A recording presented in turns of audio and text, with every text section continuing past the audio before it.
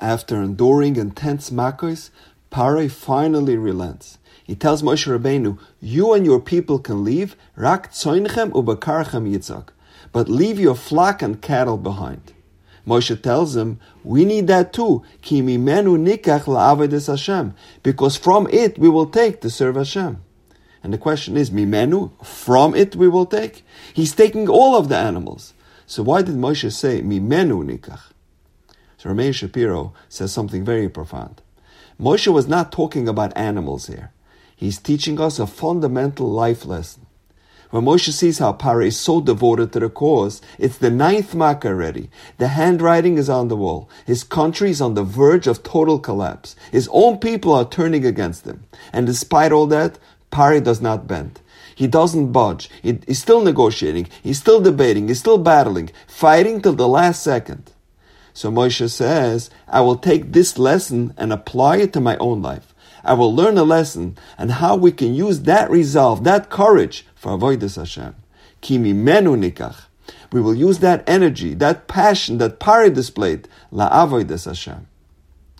The Mishnah says in Avos, Ezehu chacham haloimed mikol adam. A wise man can learn something positive from any person, even from a Paro. A few weeks ago on Monday Night Football, after a routine tackle, Buffalo Bills safety Damar Hamlin went into cardiac arrest and collapsed. Thankfully, they were able to revive him and he's on his way to recovery. While he was still sedated, a reporter from the NFL Network interviewed Hamlin's uncle, Dorian Glenn, and the reporter asked him, how are you and your family dealing with the situation? And Glenn said something very powerful. It's tremendous to see all the love and support that my nephew is getting from all these people. A lot of people don't get a chance to see how loved they are while they are still alive. So for him to have a situation where he could have been taken away from us, and he now has a chance to come back and see all the love that he got, is truly amazing. Very profound words. We can even learn something from an incident on a football field. All too often, we wait until a loved one is no longer with us to tell them how much we love them. Unfortunately, many people don't get to experience how loved they are while they're alive. If we would take the time to tell them every so often how much we love them, how they made a difference in our lives, it would mean the world to them.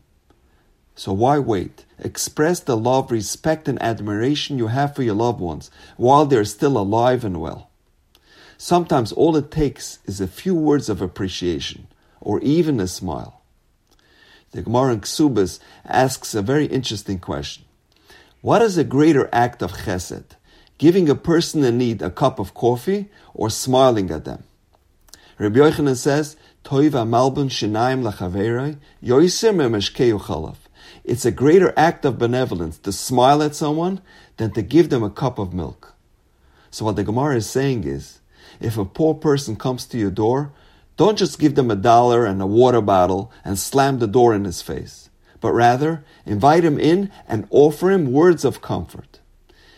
Giving someone a smile, a warm handshake, some encouraging words are a lot more valuable to the recipient than giving them money or feeding them a meal. The Gemara in Bava Basra says something incredible. Kol hanoisen pruta la'ani mizbarach b'sheish brachos. Someone who gives money to a poor person will be blessed with 6 brachos. However, v'hamafaisa b'dvarim, if you console him with some words of comfort, you sympathize with his plight, mizbarach b'yud aleph. You will be blessed with 11 brachos, even if you don't give him any money. And this is very bizarre. If you give a ani cash and thereby sustain him, you only get 6 brachos. But if you console him, you receive 11 brachos. So how does this make any sense? Says the Maral, if you give a poor person a meal or some money, this donation sustains him for just a little while. But if you smile or comfort him with some encouraging words, when is the wedding? Is there anything I can do to help you? It should be b'shah tova u'mitzlachas. This gives the person an everlasting feeling of self-worth. This lifts his spirits and sustains the recipient a lot longer than any donation. And the idea is even deeper. If someone gives a poor man money, granted he now has a few dollars to buy himself a meal, but he is still in the category of ani. He still feels deficient. And perhaps he feels even more worthless than ever before, because he's now dependent on others for his sustenance.